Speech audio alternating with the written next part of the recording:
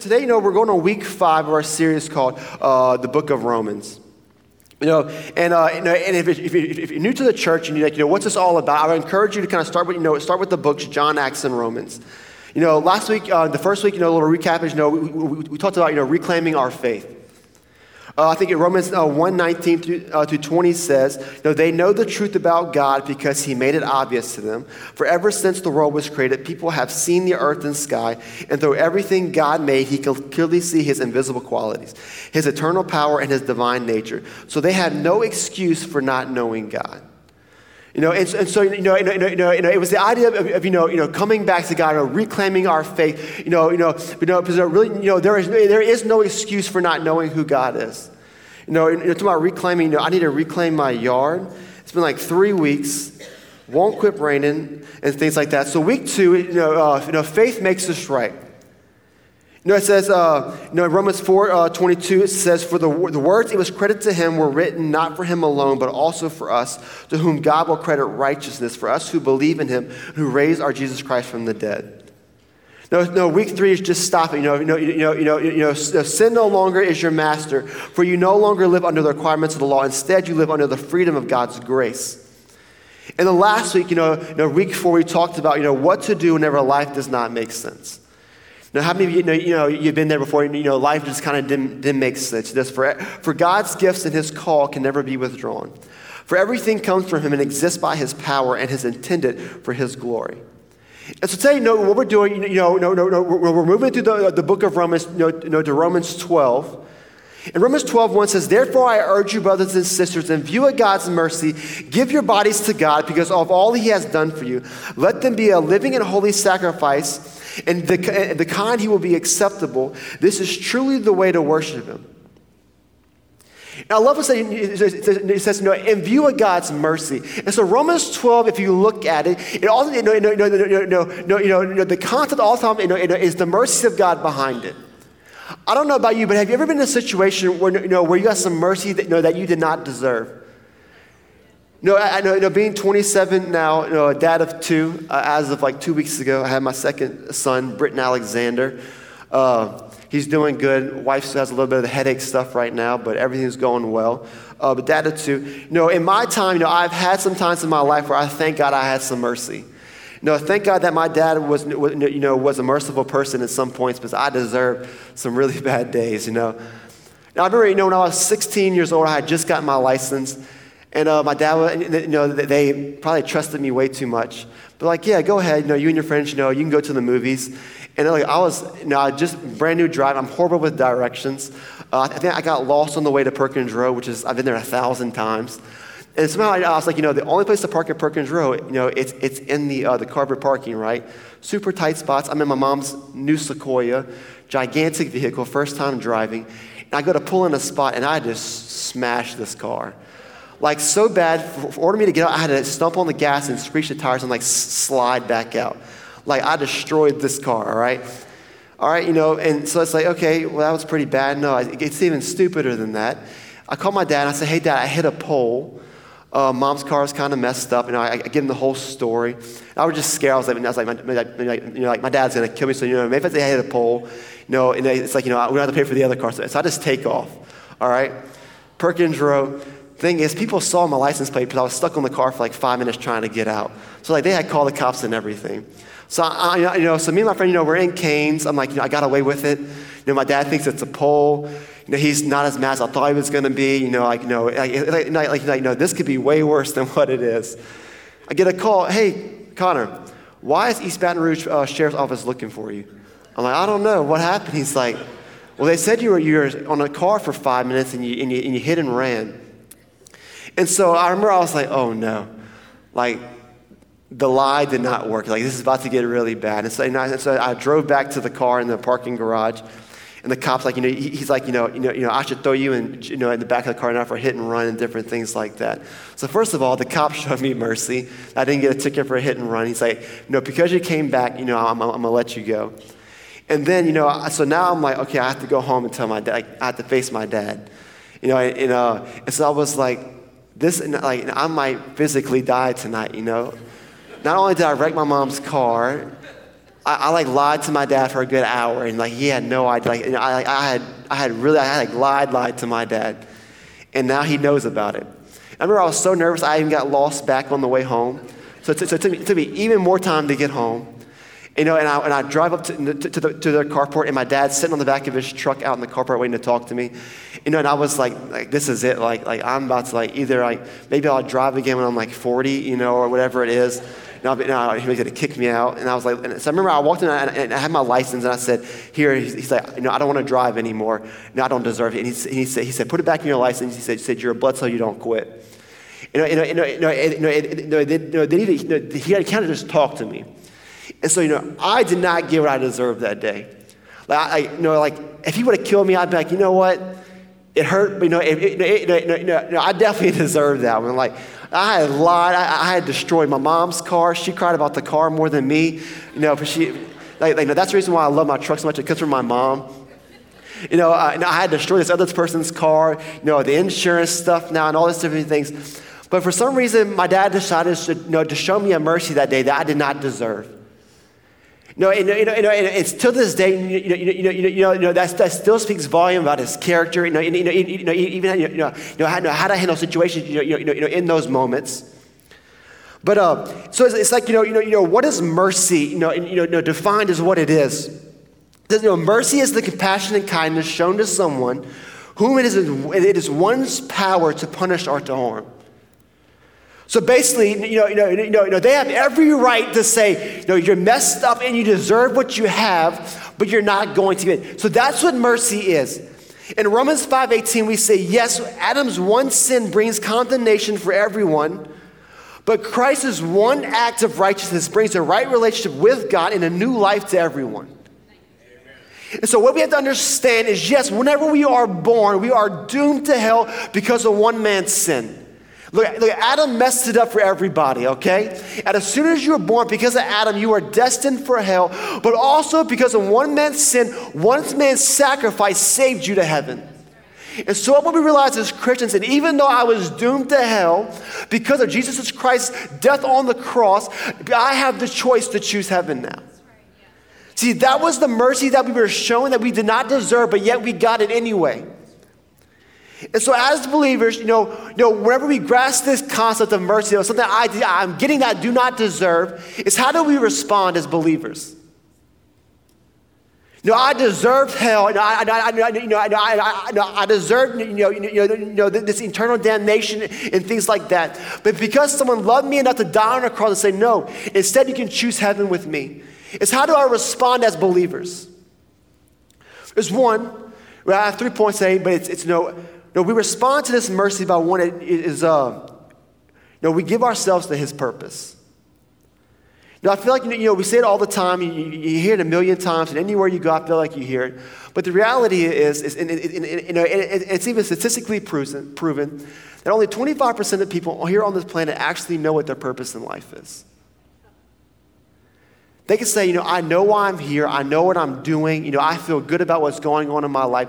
Only 25% of people know that. I don't know about you, but you realize that the other 75% of, 3 out of 4 people, around the room or when you go to Walmart have no idea why they're intended on this planet. And it's crazy, it's like, with all the unfortunate stuff that's arising with suicide and drugs and all these different things, we wonder why. It's simply, it's because people have no purpose.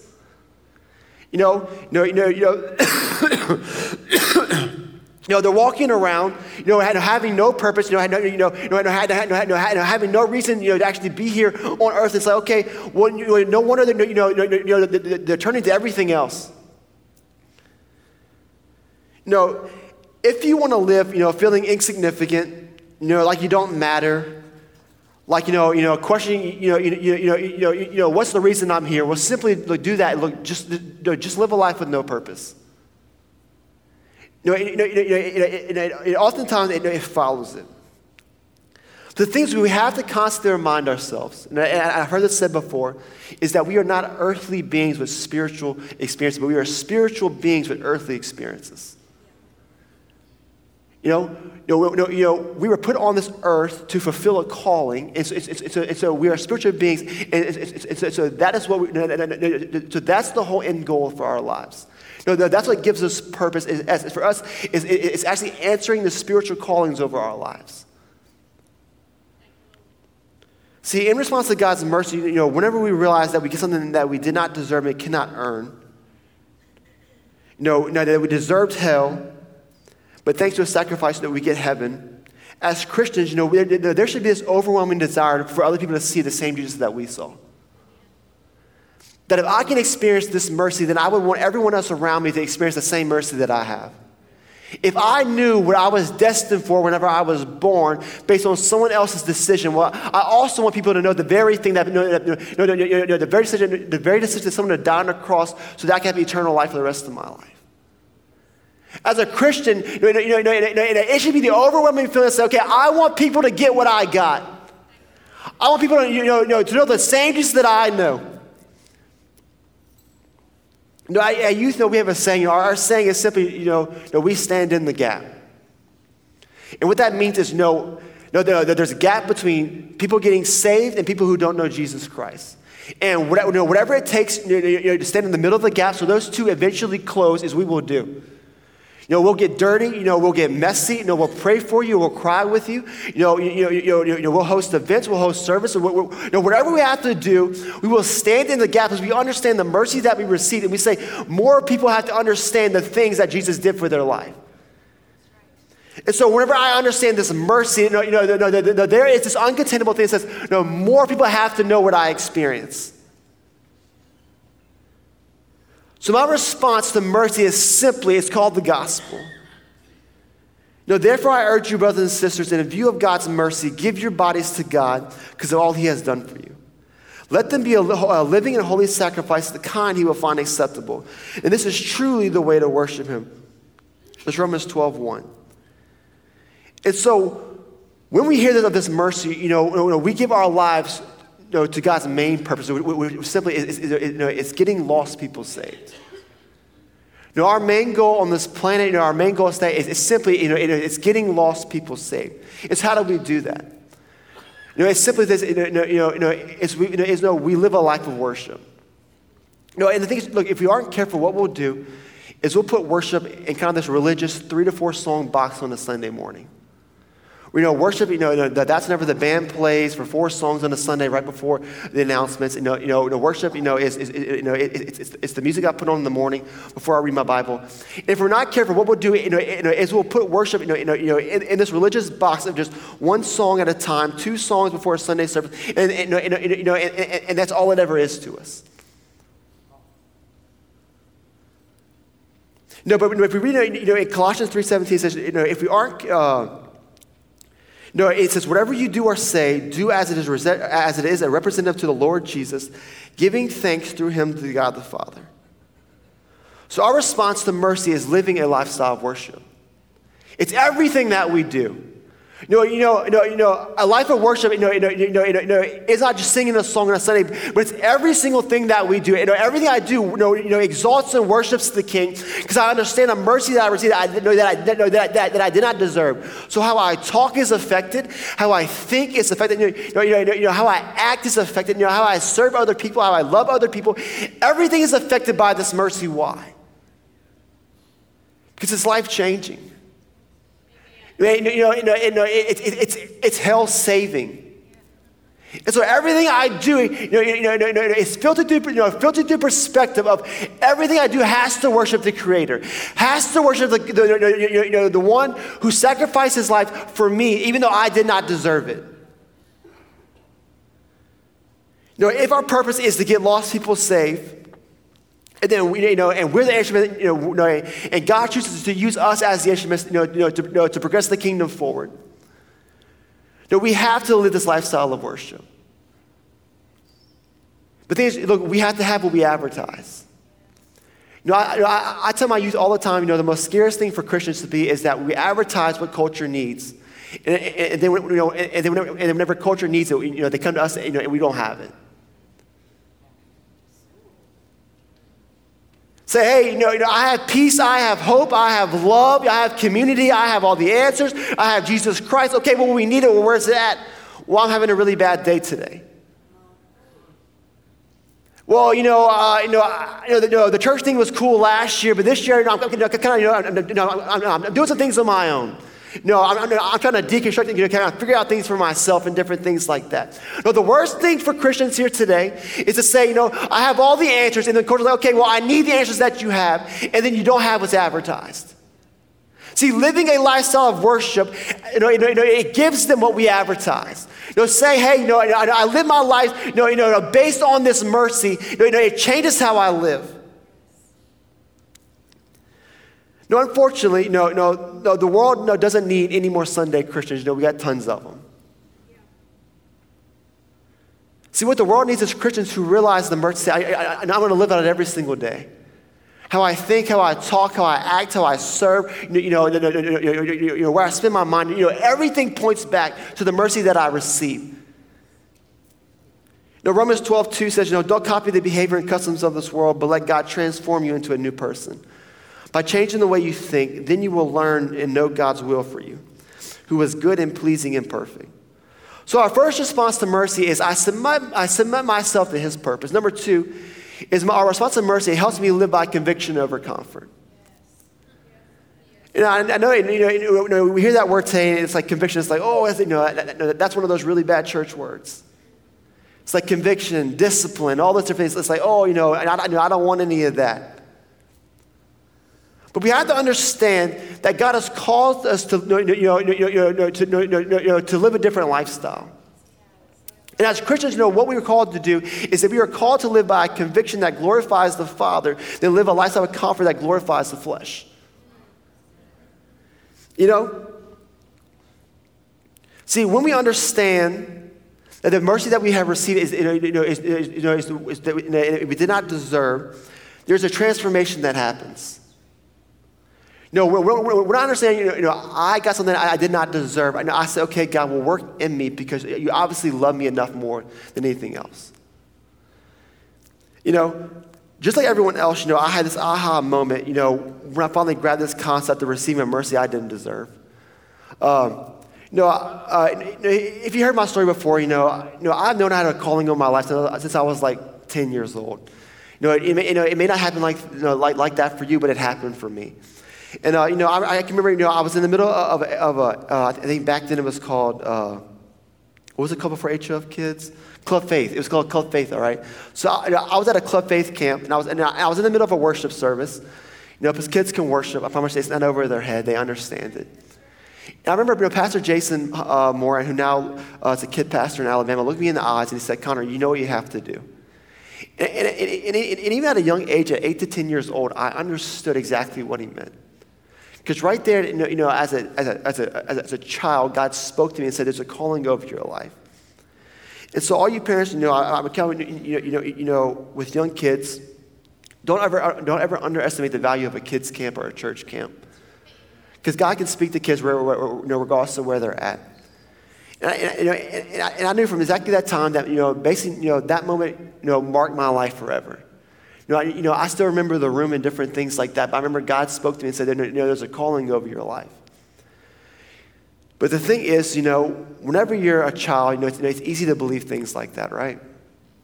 You're a child, you think you can be a space cowboy, you think you can be the unicorn still exists and different things like that.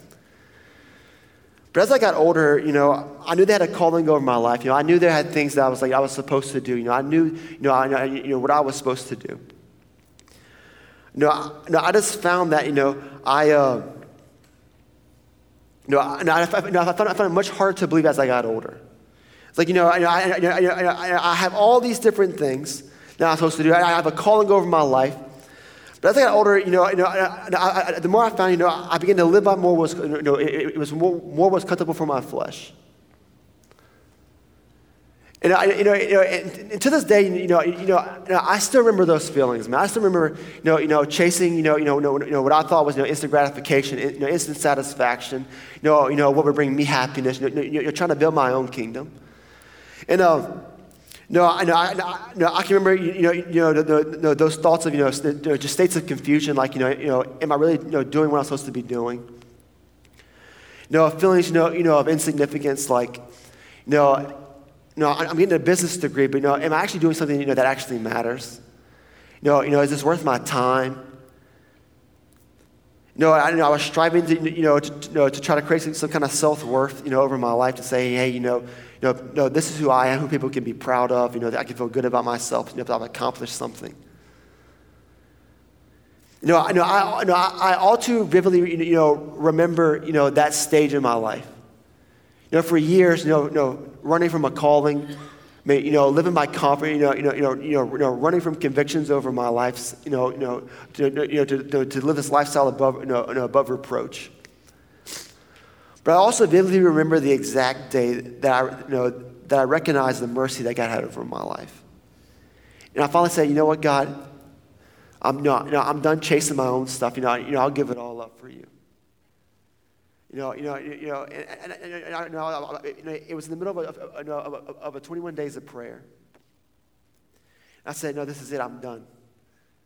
And forever, that point has forever marked my life. And I bet there's some people in here today. You heard that story, and you know exactly what I felt. Because that's where you are today. You've been chasing things, following things, trying to find stuff out, trying to make something of who you are. But the reality is, you're just running from a purpose over your life. And the thing is, right now you like it, but you don't love it. And the hopes is you live it, you live saying, I know I'm okay with being comfortable, hoping that one day that you love it. Well, guess what? You never do. See, until you satisfy that spiritual calling over your life, nothing's ever going to make sense in your life. See, but it's true more than now. We need Christians who are choosing to live by conviction over comfort every day.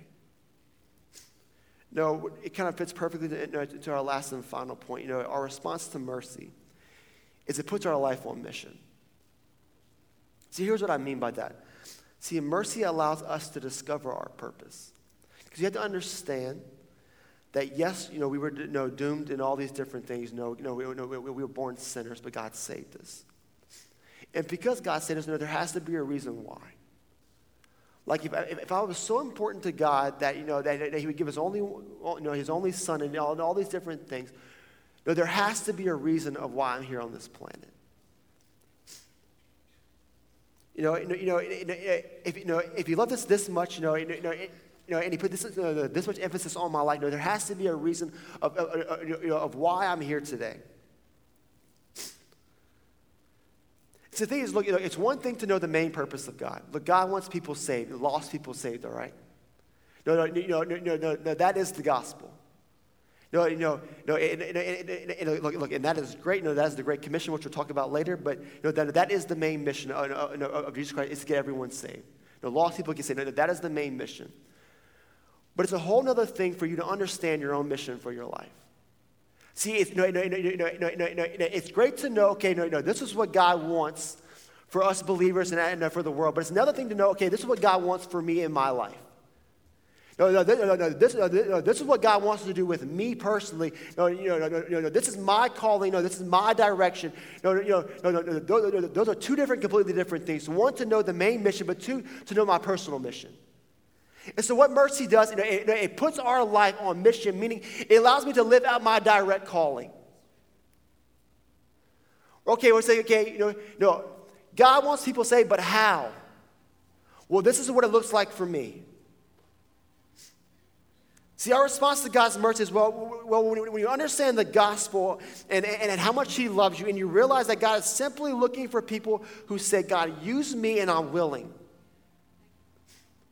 I'm broken, I'm busted, I'm messed up. I don't have it all together. I have some addictions, I have some hang-ups, whatever it is. But guess what, God, just use me.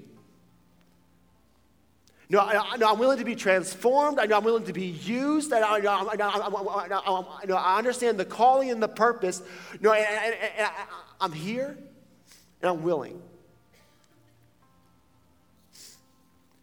Because the thing about mercy, which is the most beautiful thing, is see, you understand the omnipotent power of Jesus Christ. It's like, wow, no, this man can save us and different things like that. But then you understand the unconditional love. See, mercy has two parts. It has, one, it's a place of power to allow mercy, but two, it's the love to actually say, okay, well, I'll express it. And so our response to mercy is, okay, well, if you love me that much, to say, okay, one, you're in place of power, but two, but you're also, you're willing to share it, then why am I so important? Why does my life matter? Why am I here on this planet? Why have you given me gifts and different things like that?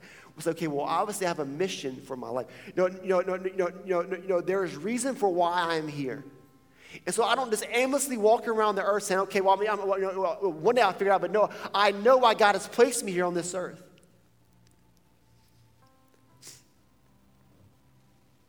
See, when we realize that, like you talked about, in the first verse of the chapter, we live this life of sacrifice and worship for His purpose. That's the why behind what we do. And so when we understand this mercy, it's like, how can I get the most people to understand what I have, what I have understand now? This is why we encourage you, to invite people to church. Statistically, more people get saved in a church service. Barna states that 43% of kids give their life to Christ at a church service before 13, and 64% of students give their lives to Christ before 18 in a church service. And look, this is not some kind of thing like, hey, we're trying to pack the room with people. But it's the reality, this is what we're called to do. One thing I always tell my youth, is stop being bystanders. Stop calling big church adult church. Stop calling it big church. No. But take some responsibility. Say, hey, this is my church. I want to see HOF grow. I want to see HOF, be a part of my community. I want to see HOF say, I want my church to progress the kingdom forward. The thing is, if we allow staff and preachers to do it, well, then guess what? We miss out on such a huge part of the world. Because the reality is that, guess what? Not everyone's called to fivefold ministry. And thank God if you're not, because guess what? Sometimes it's not always fun. We have to realize that your circle of influence is just as important as being on the stage. Stop dictating your influence of your message based on the height of your stage. Cool, 28-inch stage right here. Guess what? I guarantee you can reach more people in your office. Wow, lights and a microphone. Guess what? I guarantee you can meet way more people. At the hunting club. So stop evaluating how important your purpose is and how important your stage is based on the height of your stage or the lights or the mics or anything different things like that. But God's called you to live this idea of this Great Commission life. Matthew 28 says, then Jesus came and said to them, all authority in heaven and earth has been given to me. Therefore, go out and make disciples of all nations, baptizing them in the name of the Father, the Son, and the Holy Spirit, and teaching them to obey everything I have commanded you. And surely I am with you always to the very end of age. That is the Great Commission. That is the purpose on earth. And so whenever I understand the mercy that I have received, I did not deserve, I say, okay, well, I'm going to give my life to the one who died for me. And so I understand, it's like, how can I get my my biggest return of people back? Man, take responsibility for your friends. Take responsibility, for your work, for your hunting club, for your hobbies, wherever it is. But you say, this is my responsibility. Whenever we give our lives to the purpose, we allow God to transform us. And here's the thing, look, transformed people are pastored people. Transformed people are pastored people. Here at HOF, how we choose to pastor people is through small groups. Now I encourage you, join a small group, at our next sign-ups. But we love to empower people to pastor other people. It's so important because the people who surround us dictate who we become. Look, you need to be in life-giving groups who are speaking life into you. You need people to say, hey, guess what? You're not doing that well this week. How can I help you out? Hey, I understand you're struggling. Can I pray for you? Hey, I understand what's going on. Can I actually, I'm going to show up in your life. Now I want to challenge you, on our next round of small groups, to make it an obligation and not an excuse for a small group. So whenever we give our life to the mission, we get transformed by God. And that's when we find our mission.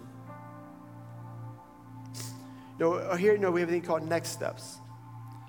It's your spiritual gifting. It's what you're good at. If you had to take it, I would encourage you to take it. Because realize, look, we all have the one mission to get people saved, but guess what? Everyone has their own individual mission. Just like we talked about a few weeks ago. Look, we don't get judged by anyone else's calling but our own. So everyone has a part to play. We're all one body. It's not, hey, I'm not an individualist, but the church needs everybody. It needs pastors and things like that. But guess what? It needs, people who go out into the world on Monday through Friday. See, those people, you are the people who actually progress the kingdom forward. Because then God responds to mercy. When we live a lifestyle of worship that says, hey, I want everyone to understand the mercy that I have. So as you guys bow your head today. Maybe here's your first time and you say, you know what?